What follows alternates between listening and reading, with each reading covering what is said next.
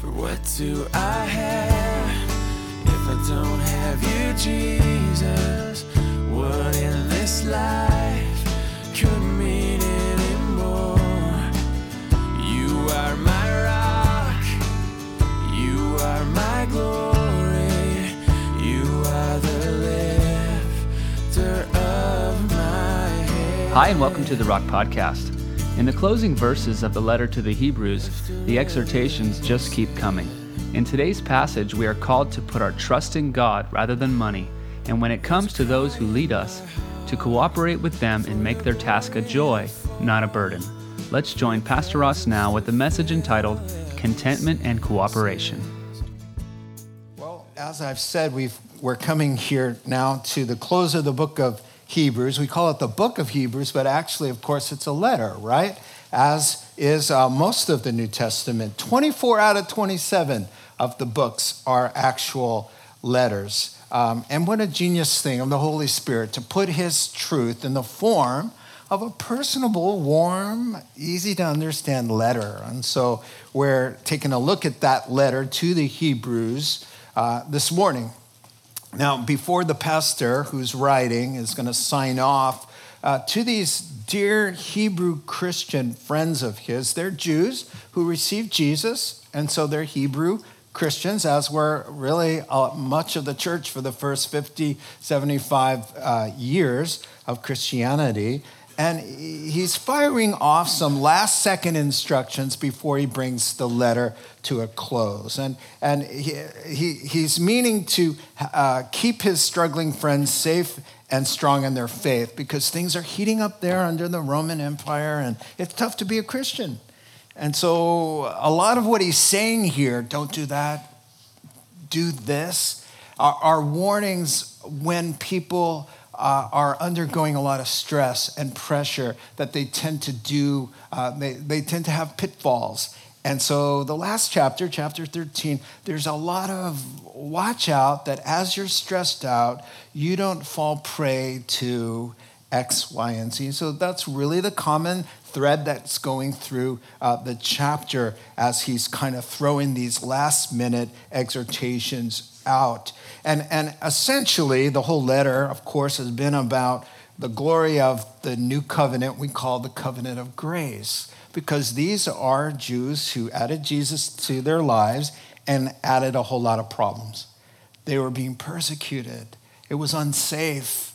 They were being publicly shamed, and it was getting worse and worse. So the temptation was to go back to the old covenant. They were already Jews. They were alienated from their families. And so, hey, we'll go back. We'll be welcomed back into shul, is a Yiddish word for synagogue. And we'll find our place at the Hanukkah table, and everybody will be happy, except the Lord, because they knew too much to go back.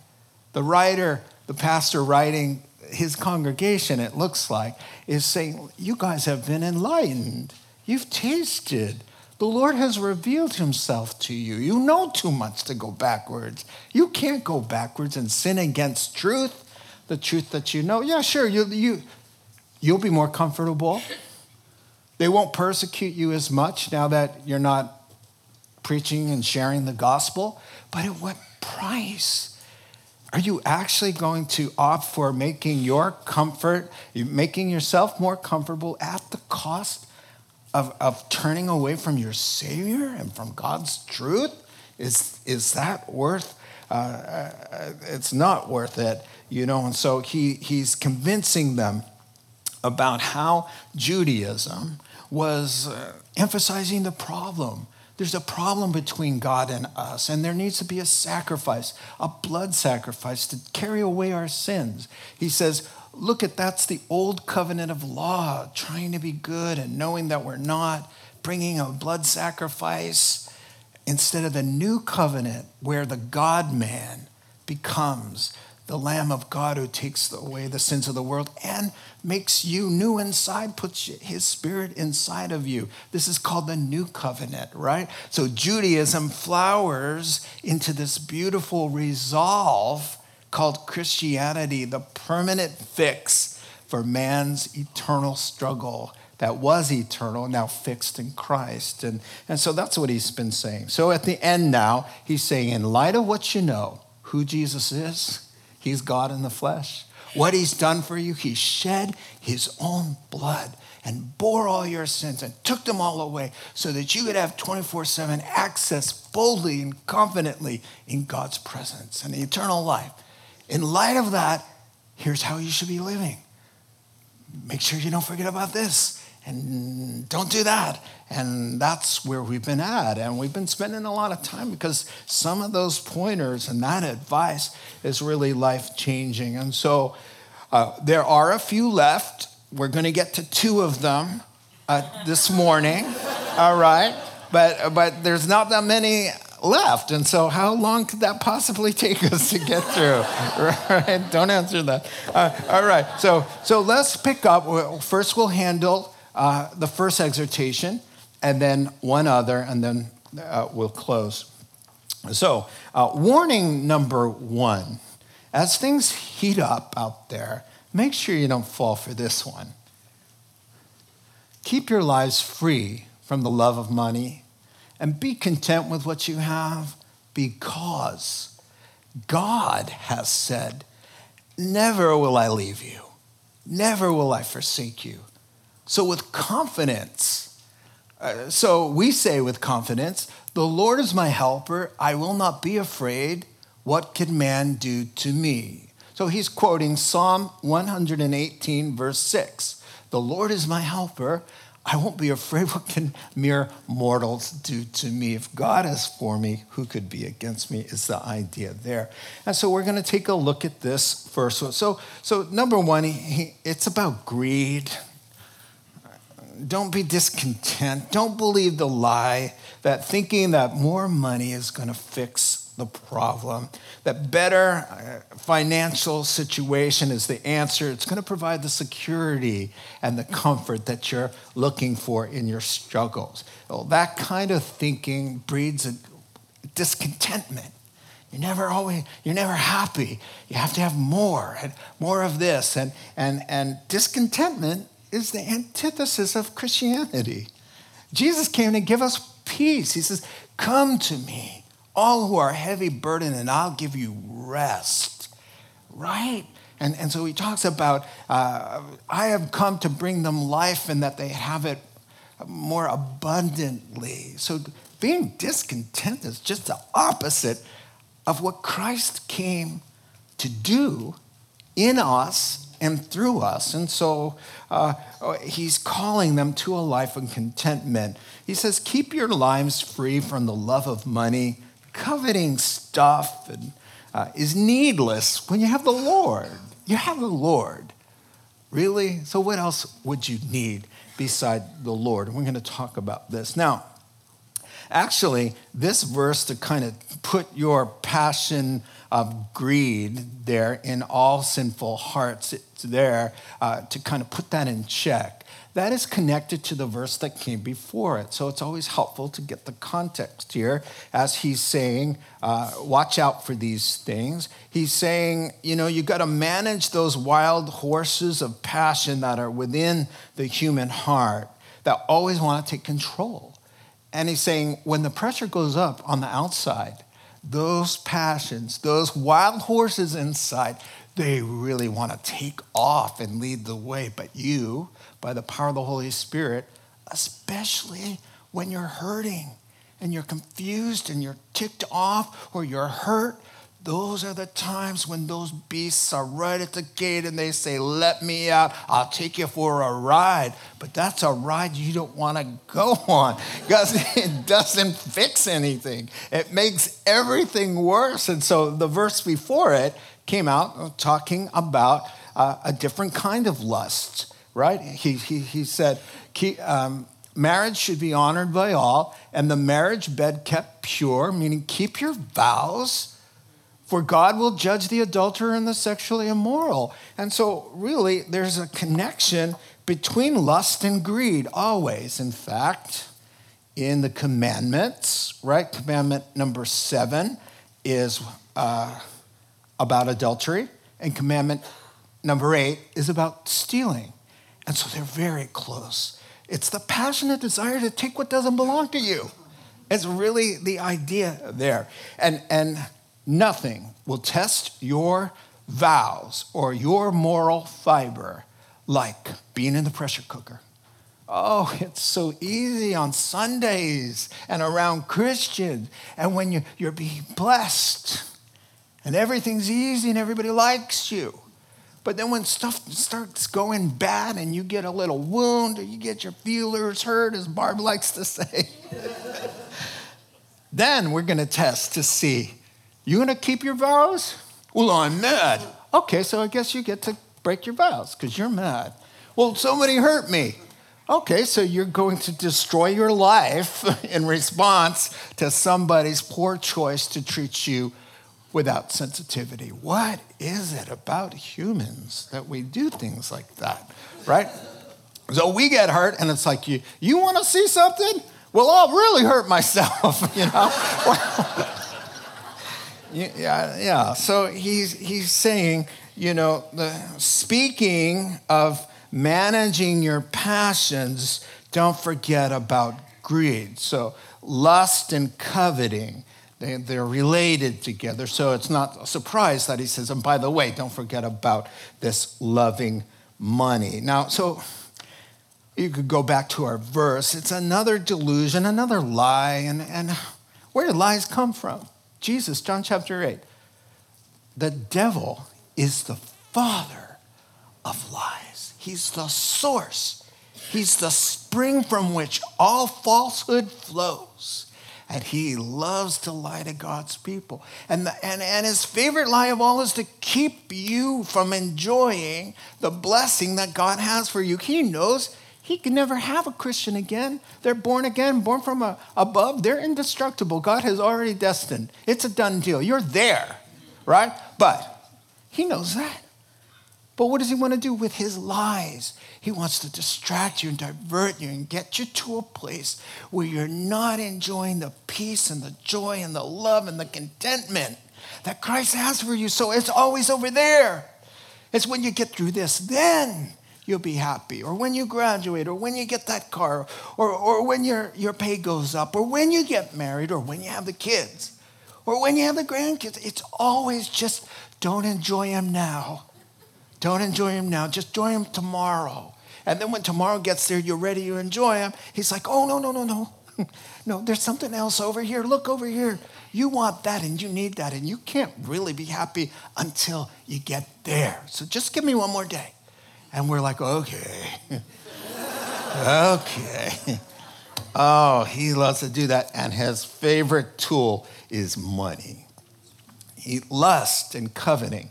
They're so related. Unbridled passions that are, the object of the desire is slightly of a different nuance with lust. We all know where that goes. But coveting, it kind of has a material or money aspect to it. And so, in fact, in the New Testament, you will see them whenever the Lord exhorts us away from adultery or lust, you'll see greed right next door. And furthermore, the word for lust in the New Testament, I have it written down here, epithumeo. It can go either way. It's used for coveting of things and lusting for people and things that we ought not to have. Somebody put it this way, it's a passionate desire, literally, just to set your heart upon a thing. If you don't have a subject in the sentence and you just see the Greek word, it's neutral. It just means a passionate longing for, and it's when you fill in the blank that it becomes a problem. Lust and coveting, the object is forbidden. It's about idolizing more than God has allowed, or for something that he's classified for you as off limits. And so they're very similar. It's just a passion that says, I want what I want, and it doesn't matter, God or people. I just want it. What about the kids? So what? What about your wife, your vows? So what? You know? It just doesn't care if it's immoral, illegal, or fattening. It just It just says, I want it now. And everybody better fall into line and give me what I want. Hey, listen, James chapter 3 and verse 16, where you find envy and selfish ambition, there you will find chaos and every evil practice. That drive. Genesis 4, the Lord says, hey, you better master that drive. It's like a wild beast crouching. It wants dominion over you, but you must master it. And it's not like you didn't give us tools. The Holy Spirit can put those horses in check. Put them all bitten bridles and make them do a fine dance at a circus. That's the kind of horses you want to go see. But when they break those bonds and they start running wild through the circus, what do you got? You got ambulances and you got people trampled on, right? And so you got to watch out for this. 20 years ago, I'm walking through this parking lot with a friend of mine. And driving past us, sauntering, just purring, is this Ferrari, a convertible, just beaming, right? Driven by a very beautiful woman. We're walking, and the car's purring, ever so slightly. If the car could sway a little bit, it was swaying. All right, it was just like, whoa, right? So I was practicing a little discipline. Little did I know that I'd get to use this story. I'm glad I was. And I'm just like, oh, what's that over there? And I've got my focus there. But my buddy's head did a 360. All right. Now, I made a mistake first service. I called it a 380, which was more really properly correct because it went around and then it went around a little bit more. All right. So without saying anything, the car goes by. We're walking. His head goes, and I say, looking straight ahead, was it the girl or the car?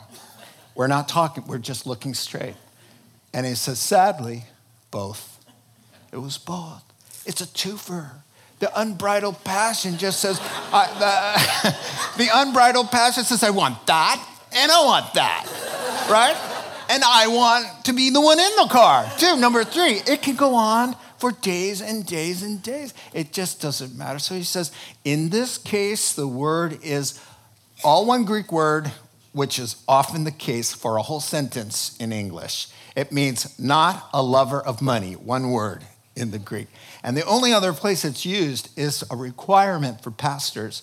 1 Timothy chapter 3 says, on your checklist and your search committee, and you're looking for that pastor, one of those requirements is that one word, not a lover of money. And of course you see the wisdom in that. Oh, when a pastor loves money, oh, it's a tragedy, a disgrace, and such a tool in the devil's hand to totally discredit the gospel, and all kinds of terrible things happen. And so the misguided passion specifically about money, and first of all, money is neutral. It has no morality in and of itself. It's the heart always about it, right? And so what's stirring up this? Well, in chapter 10, verse 34, we find out that some of their material goods have been confiscated. They've lost some of their property because of their Christian stance, right? Their employment has been hindered. Oh yeah, you go down to the city office, and all you had to do to work for the city and for other areas was to take a little of the incense right there in the foyer, throw it into the little burning fire. The prayers go up to Caesar, and you say, Caesar is Lord. Christians were walking in there and saying, hey, buddy, you missed hey, do your patriotic duty. Do it. I can't do it. I just became a Christian, and Jesus is Lord, and I can't worship any other gods. Well, then you're not getting the job. Well, okay, then God will have to provide for me because I'm not doing that. So what was happening in the less mature people is that, I need money. Money's the answer. I'll build a bigger fence, and we'll store our stuff, and we'll have secret bank accounts. And you know who's going to get me out of this? Money. I just need stuff. The more stuff, so the next time they come in, let them take the first layer of stuff, but little do they know, I got a shed in the back with more stuff, So I got bank accounts they don't know about. So instead of trusting God in contentment, they looked to money and jobs and income and material goods. That's who's going to rescue me from this trouble. And what did Jesus say about that? He says, if you turn to money as your God, and that's your hero, and that's what you're all about, he says, you can't serve God and money. He says it's impossible. You're either going to devote yourself totally to one and hate the other one, or you're going to devote yourself to the other one and hate vice versa there, right? And so... And he's just saying, look, it's impossible. I know you think I'm the exception. I can steward that lottery ticket if I'm the winner, but you know what? He says, listen, you can't do it. God says it's a physical impossibility. What? The famous quote by Rockefeller. Back in the day, he's the old school symbol of a wealthy man. He was asked once, how much money is enough money?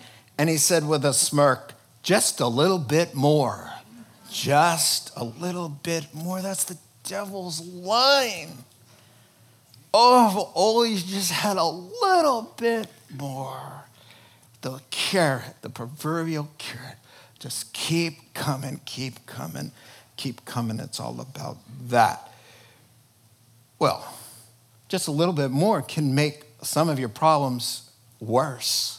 All those shows about, I won the lottery and it ruined my life.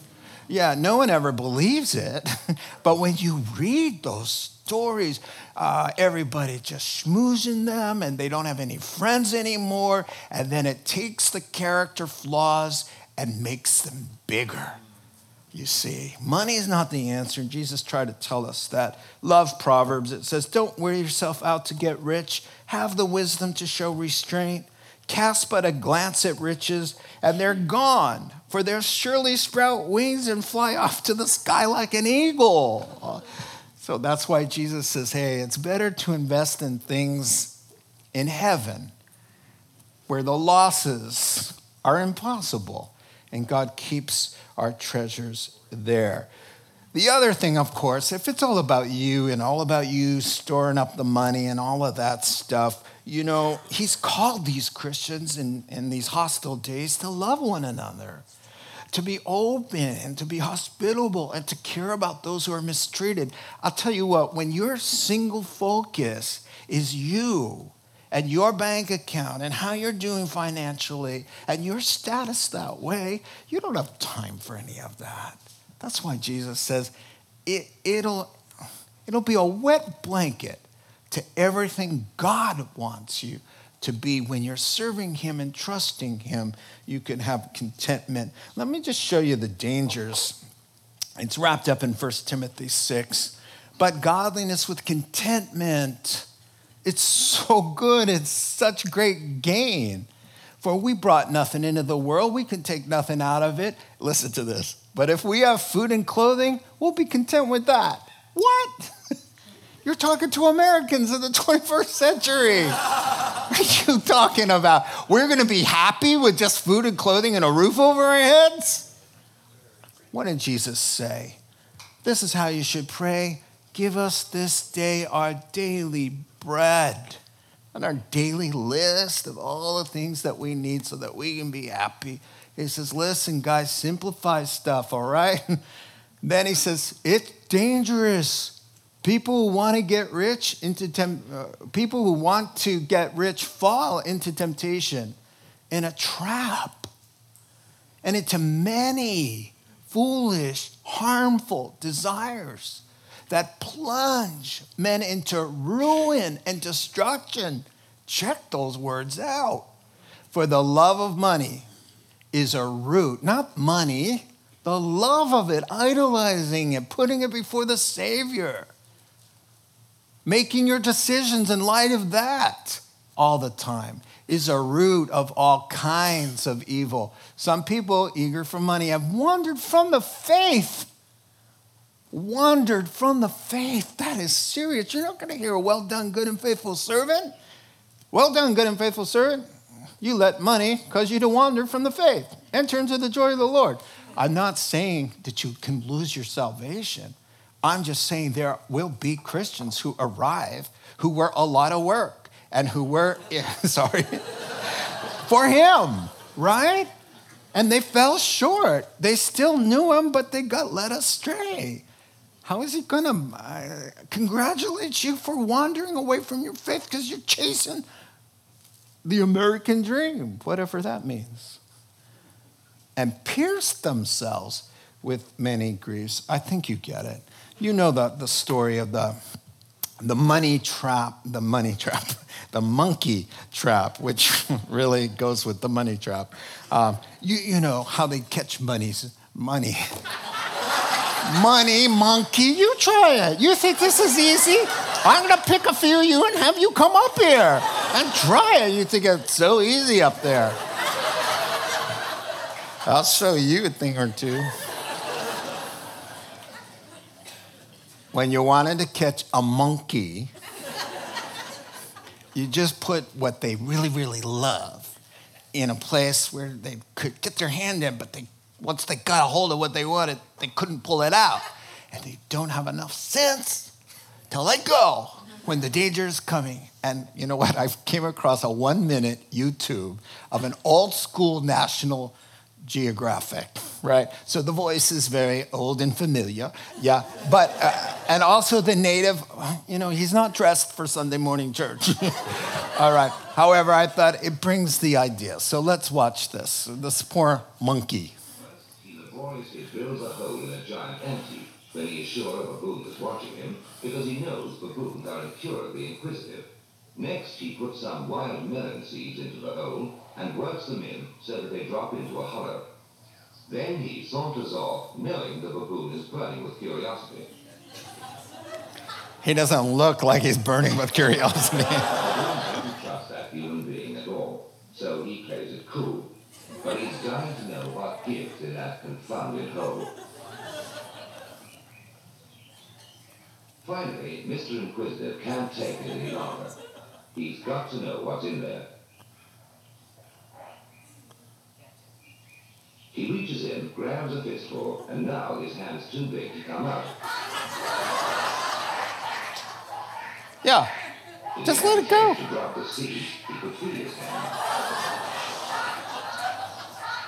No way. Yeah. Sorry, bro. Now he lets go when it's too late.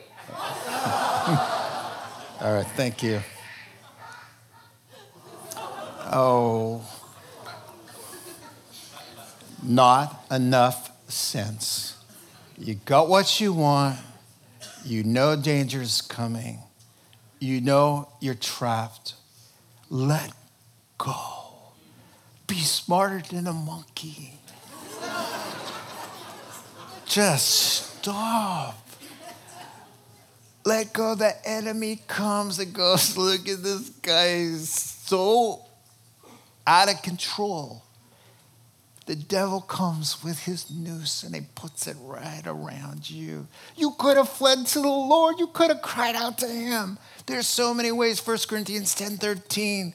God always provides a way of escape under temptation. There's always a way out. It's called letting go of your hand and running to the Lord. Letting go of not your hand.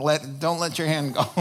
Unless you need to cut your hand off, like the Lord said. And so the misguided drivenness is unnecessary. He says, too bad. All of this angst and discontent and nagging anxieties, needless for a believer. Ben Franklin said, contentment makes poor men rich and discontentment makes rich men poor.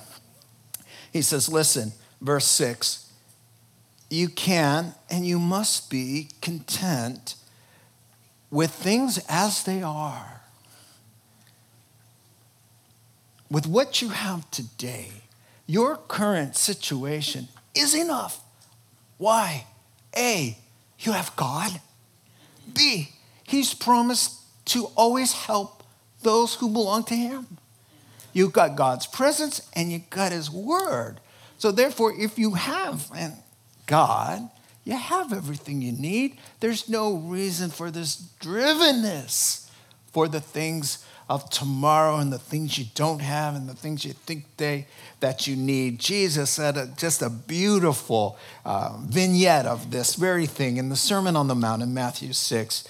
He tries to help people who are all worried about their daily needs to rest and to trust in their Heavenly Father. And here's a paraphrase of what he told them. Very familiar passage. Of course, you'll know it as soon as I start reading it. He put it this way, of sorts. You of all people who trust in God certainly don't need to be worrying about your life, all your daily necessities. You do realize life is way more important than the daily grind. If you're so insecure, check out the birds that fly in the sky. They don't punch a time clock. They don't have jobs or savings accounts, but your Heavenly Father takes good care of them. Examples are all around you. Take a look at the flowers of the field. They look pretty good, don't they?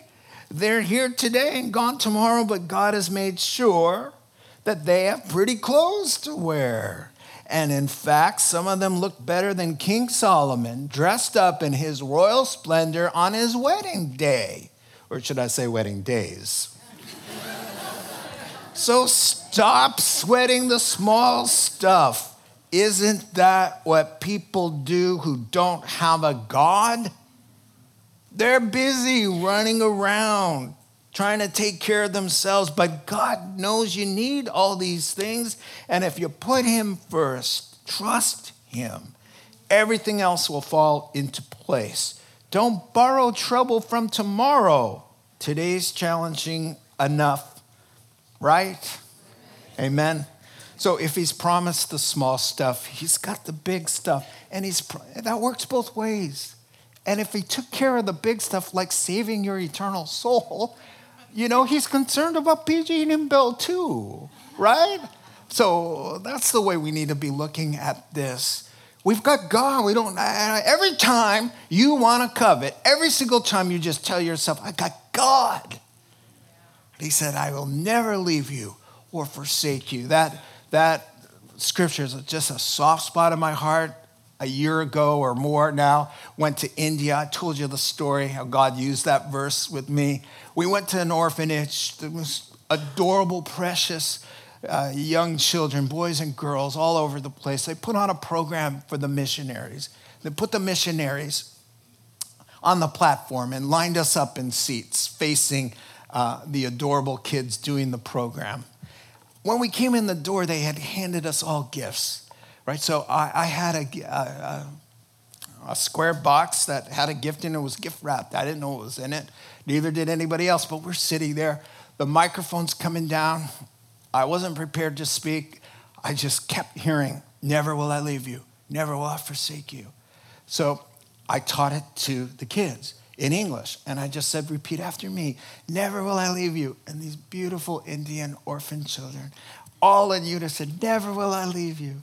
Never will I forsake you. Never will I forsake you. And I'm telling them about this is God's promise to you, precious children.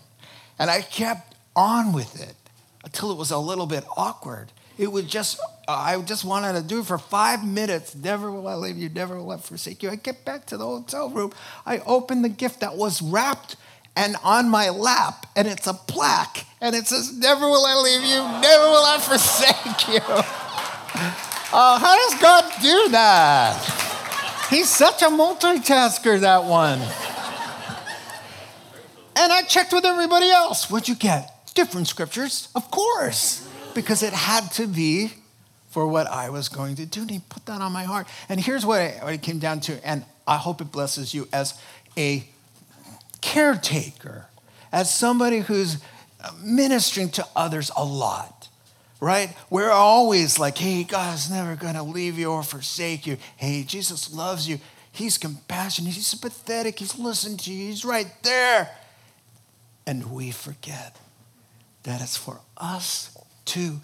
And in that quiet, dark hotel room, I heard the Lord to my heart break me down and say, Pastor Ross. Whenever he wants my attention, he calls me Pastor Ross. It's usually not good.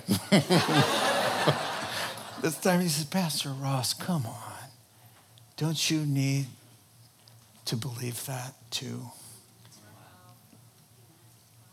You preach to others. I hear some of you, you're pretty good at it. You're all over those Bible verses. But don't you dare forget that the very things that you're prescribing for everybody else is for you as well. Amen? So the next time you want, I need this or I need that, or I'm not complete until you just say, I got God. I got the planet maker. He's right there saying, hey, how can I be of help today? How can I be of help today? Wow, we don't have problems, amen? Let's take a look at it doesn't seem connected. It is connected because they're tempted in their pressure to do yet something else. And here it is. I'll read the verses, but I took out the middle part because it's about something that doesn't relate to the whole subject. So next week we'll look at the middle part. I'll explain what I mean. Remember your leaders who spoke the word of God to you. Consider the outcome of their way of life and imitate their faith. Jesus Christ is the same yesterday, today, and forever. Now, this prompts him to think about a false teaching that those leaders warned them about. So he's going to go into some detail about that false teaching. And then he comes back to the subject of leaders. So I thought, okay, well, we'll take that false teaching out. It kind of gets in the way of the subject, right? And then we'll deal with that next time. But we'll deal with the whole subject of leaders, okay? So he picks up again after he describes the false teaching. He says, so about those leaders, obey them, submit to their authority. They keep watch over you as men who must give an account. Obey them so that their work would be a joy, not a burden, for that wouldn't be of any help to you. Pray for us. We're sure that we have a clear conscience and desire to live honorably in every way. I especially urge you to pray so that I may be restored to you soon. You see, perhaps he is in prison. He is definitely away. In a few verses from now, he's going to say Timothy has just been released. And so that's what's going on here, that some of the leaders have been removed or have been martyred. And he starts by bringing them up again, those who are no longer with them, that thus the verse, remember your leaders. You're remembering them because they are not there, the ones who kind of founded the church, started preaching the gospel to them, and they had been taken away and martyred. The word, by the way, for outcome is a euphemism for death. So really the idea is, I want to inspire you to live and die with the kind of faith that your dear leaders that came and preached the gospel to you, taught you the word of God. You watched how they lived. You watched how they died, how they didn't cave in. I want you to imitate, not them, their faith. So when those Roman soldiers came in to take them away, they didn't change the gospel. When they were under threat, they lived by faith. And you guys, you're tempted now with the hostility to lose that faith. So he says, do you remember your leaders? Do you remember their faith? They taught you the gospel, and then they lived as an example before you in faith, and they died there in faith. That's a well done, good and faithful servant. I want you all to imitate that faith and remember that. So that's what's going on here. The point is, the last point was don't believe the lie, don't be discontent or filled with greed. This point is Don't underestimate the value and role of church and church leadership in your life to protect you in these times. Because what was happening? Well, layer number one is the hostility and the fear. So we're just going to insulate. Chapter 10, verse 25 already told us they were stopping from going to church. And he was saying, now's not the time to drop out of church. Now's the time to be there when the doors are open and get strengthened and be a source of blessing and come under the word of God. You see? But that's what was going on here. Now, you can detect, and then he says that beautiful verse. Leaders come and go. The church leadership, some of them have been martyred. Some of them are estranged from you right now. But Jesus Christ, their Lord, the over-shepherd, the senior pastor of the entire church, he's the same. Yesterday means eternity past because Jesus wasn't a man born in Bethlehem. He was conceived of the Holy Spirit. He is the Son of God and God the Son. So he lives forever. He's always been the same. He's today the same and forever. And what's that? Your church may change, your leaders may come and go, but you got the Lord. He's your senior pastor. He's the good shepherd. And you're good with him. You're safe with him. Your sins are forgiven today, but guess what? Tomorrow they're also forgiven if you're saved. All the way to the end, you can rely on the changeless one, Jesus Christ. And then he says, what about your leaders today? The ones who are still there. Well, first of all, you kind of detect a little bit of some tension there because he wouldn't be saying, hey, which is the bottom line is, don't give your leaders a hard time. Sorry. That's kind of what he's saying. I mean, especially there. I mean, he comes right out and says, obey them, cooperate with them so that their work would be a joy, not a burden. Don't give them a hard time. That's not going to help you to have a discouraged, overburdened pastor, So these verses are hard, but they're important. You know what? They're hard, obviously, because they're a little bit awkward for coming from a leader, right?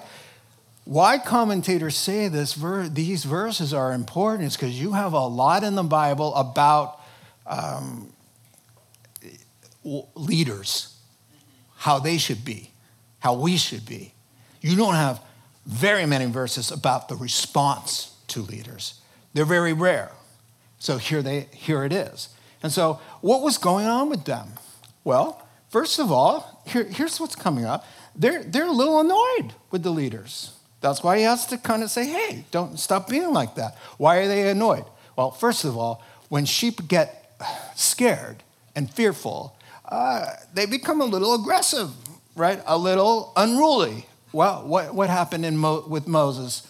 The master pastor among us with the largest congregation in the world. Whenever they were freaked out or they were thirsty, or their tummies were grumbling, whose fault was it? Always. Every single time. It's you, Moses. And on several occasions they said, you've led us out here to kill us. We would rather be in Egypt than out here with a couple guys who don't even know where you're going. We've been around this turn 40 times. Make up your minds, people. Oh, then you had Korah come up to them and say, excuse me, Moses, all God's people are holy. There's none of this going on. Me and my family, we're like this, Moses and your family. There's none of this going on. That's called Korah's rebellion. And it didn't go very well for Korah, right? Now, everybody, at the end of the day, guess what?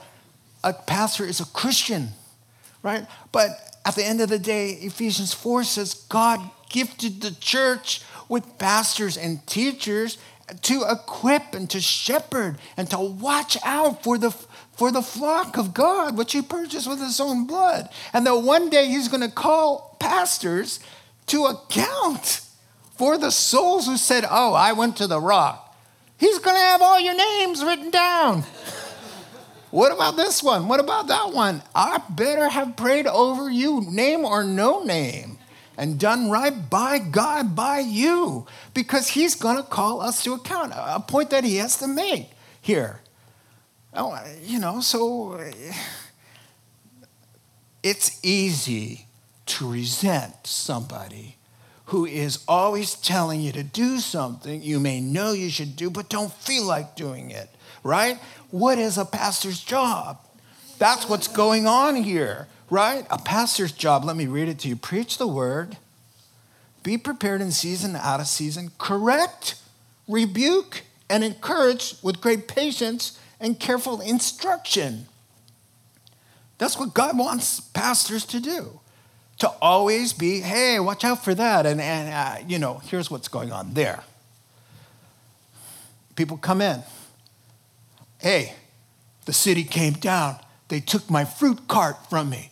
They said because I won't acknowledge Caesar that I can't have my cart out there. And in time, in a loving way, Pastor Paul or Timothy or Aristarchus or Apollos or Titus, all these men of God, would say, hey, listen, let's pray for them. Pray for them? What do you mean pray for them? You got to pray for me. I don't have a fruit cart anymore. Why don't we do something nice for the city?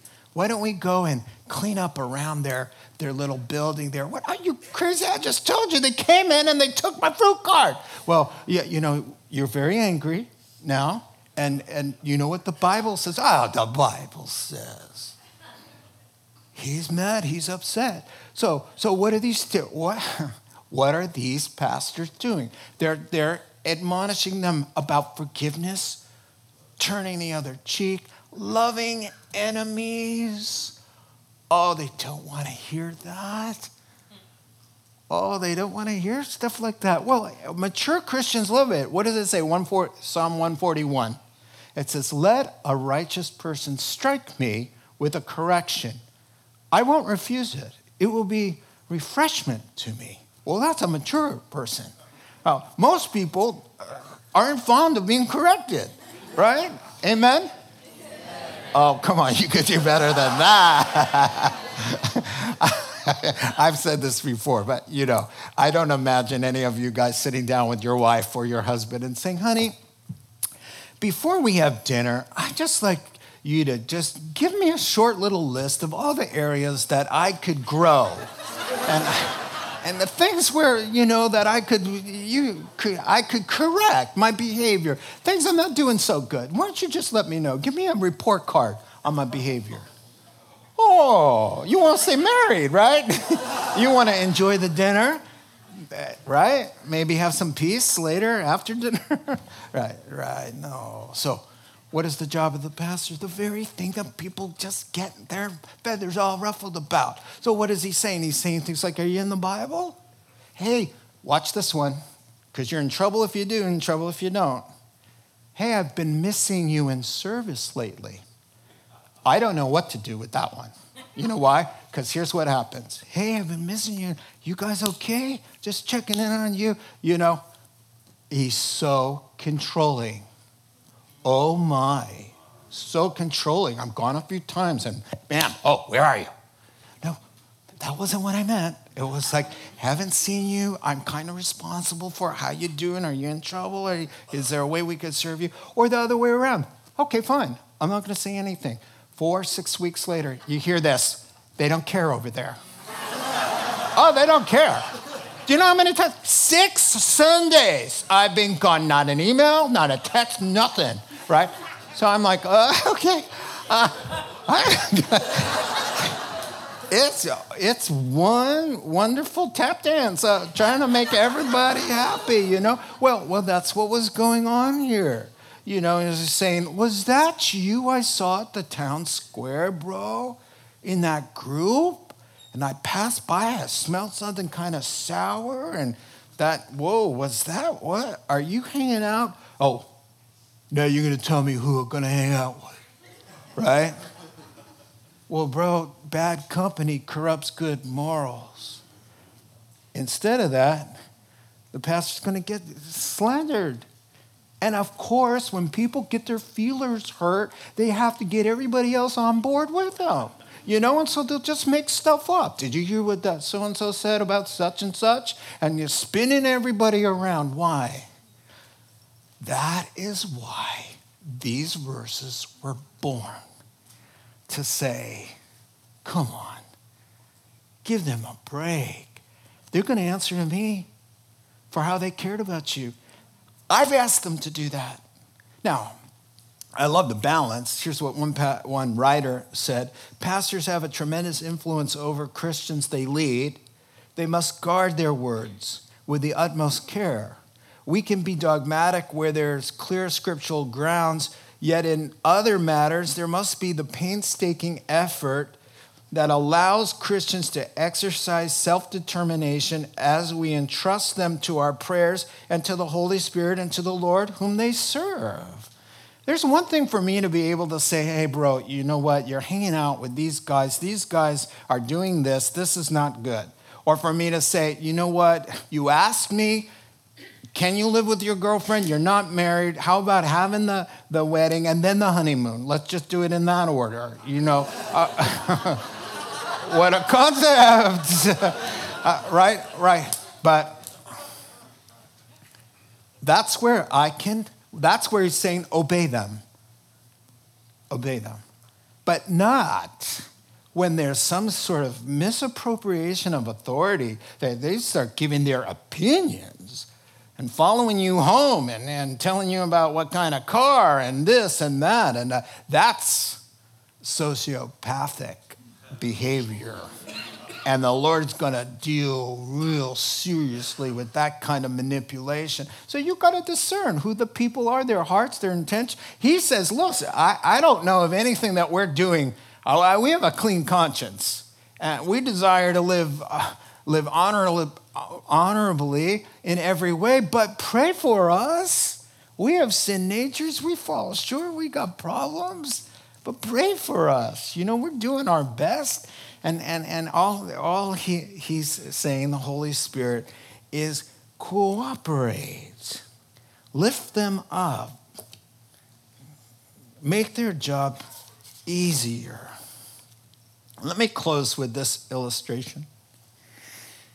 I was sitting with a group of pastors, and we were all sharing our hearts. And the theme was, brothers, open up. Tell us what you're going through, your struggles with your church and pastoring, right? And so I was sort of last around the table. And as it was going around, the pastors were talking about some pretty significant issues, heavy, with all the guys going, oh, yeah, oh. And I started to panic. Because, let me just start from the beginning. The church is in no debt. Why is the church in no debt? Because we have people who are generous and faithful at giving. Have I ever asked for money? Never. 12 years, we don't talk about money. We don't fundraise. If it comes up in the scriptures, to talk about it. But I've never talked about the budget or anything. Open with me in your Bibles, and no debt. Always what we need. Salaries, the church growth kept up with. Okay, so no money problems. Staffing. It is so much fun to work here. It feels like it's wrong. We have a lot of fun. Praise God, praise God, praise God. Listen, I'm telling you what, the 3 pastors under me, they're all in their 30s. They all have little young families starting. They are the most precious men of God. You know them. They would lay down their lives for one another. When you see them together, your heart just gets happy. They're just like 3 little golden retrievers. They're cute and adorable and handsome and all have hair and they're tall. I don't know what happened. Okay, right. Okay, let me go on. The support staff. All you have to do is say, hey, we have a need over here. You've got these guys, the ushers, the deacons, the children's ministry people, the hospitality people. there's probably 200 people that serve in some way at this church. So I'm just thinking, I know we got to have problems here somewhere because they all have problems. So I'm thinking, oh yeah, I got to come up with something. And so I'm thinking, and how about people inviting their neighbors? They're inviting their neighbors and their neighbors are getting saved. And we're baptizing them with 30 people at a time. That's unbelievable, twice a year. Right? Okay, it can't be that. There's no problem with that. Okay, and so people are coming to the Lord. They're telling me stories about all kinds of miracles God is doing in there. I need something. Because I don't want to come out, oh, well, unlike you fellas. What am I going to say? Well, Archie doesn't have problems. And maybe if you were more like us. I just don't know, what am I going to say? And so it came to me, and it's like, my heart's racing. And I'm like, oh, okay, well, yeah, problems. Oh, yeah. Yeah, the parking. The parking. Oh, let me tell you about the parking. Oh, there's this big, nasty sports center, and they hog all our parking spaces. It's terrible. And we have people, they have to park across the street. I didn't know what else to say. What do you say? Okay, a church that keeps growing. It just grows. From day one with 20 people and 40 Costco chairs and no money, not a penny. Not a penny. There are 12 full-time people here. We didn't have a penny. I'm serious. Do I need to say it again? I don't have a penny. What do you say to that? You say, praise God. Hallelujah, amen. Listen, I'm going to tell you, I'm not done yet. I just want to say, listen, it's because of you. It's because of you. It's because of you over there. You're not just a hearer of the word. This church is well known for being loving and caring and people who just are hungry for the word of God. And everybody, if you do brag and you're bragging in the Lord, you're saying this church is about the Bible. He just opens it up and we're just reading through the Bible. But that's not where you stop. You put it into practice. And it's alive, and the grace of God is abounding in your hearts and your homes. Yes, there's sober responsibilities here. And yes, of course, we've had our everyday issues like everybody else. But nothing big and huge and ugly. Just the day-to-day, sobering, serious, kind of weighted responsibility of caring for God's concerns. You can't take the seriousness out of that for sure. But I just want to say a word from the staff and the pastors. You make our job a joy. It's a joy. We get cards and letters and compliments and emails all the time. We are always being affirmed. People are always taking the younger guys out and buying them dinner, taking them to dinner. This is our situation. So when I read that, I respond to this is a church that doesn't need that admonition. This is a church that understands, that makes it a joy to pastor. Let's pray together. Heavenly Father, we thank you for your living word, and we let it do its work in our hearts. Lord, truly you've spoken a lot in different areas that have touched us, so help us to get a hold of that truth and put it into practice. We thank you so much. Father, we just know in our hearts that anything good that was mentioned and everything is ultimately traced back to the kindness and goodness and grace and mercy of our Lord Jesus Christ. And to him and him alone belong all the glory, honor, and praise. It's in your name we pray. Amen. Amen. Let's stand. Closing song. You have been listening to the Rock Podcast. Our regular services are held on Wednesday nights at 7 p.m. and Sunday mornings at 8:30 and 10:30 a.m. in Santa Rosa, California. If you would like to learn more, please visit our website at calvarytherock.org.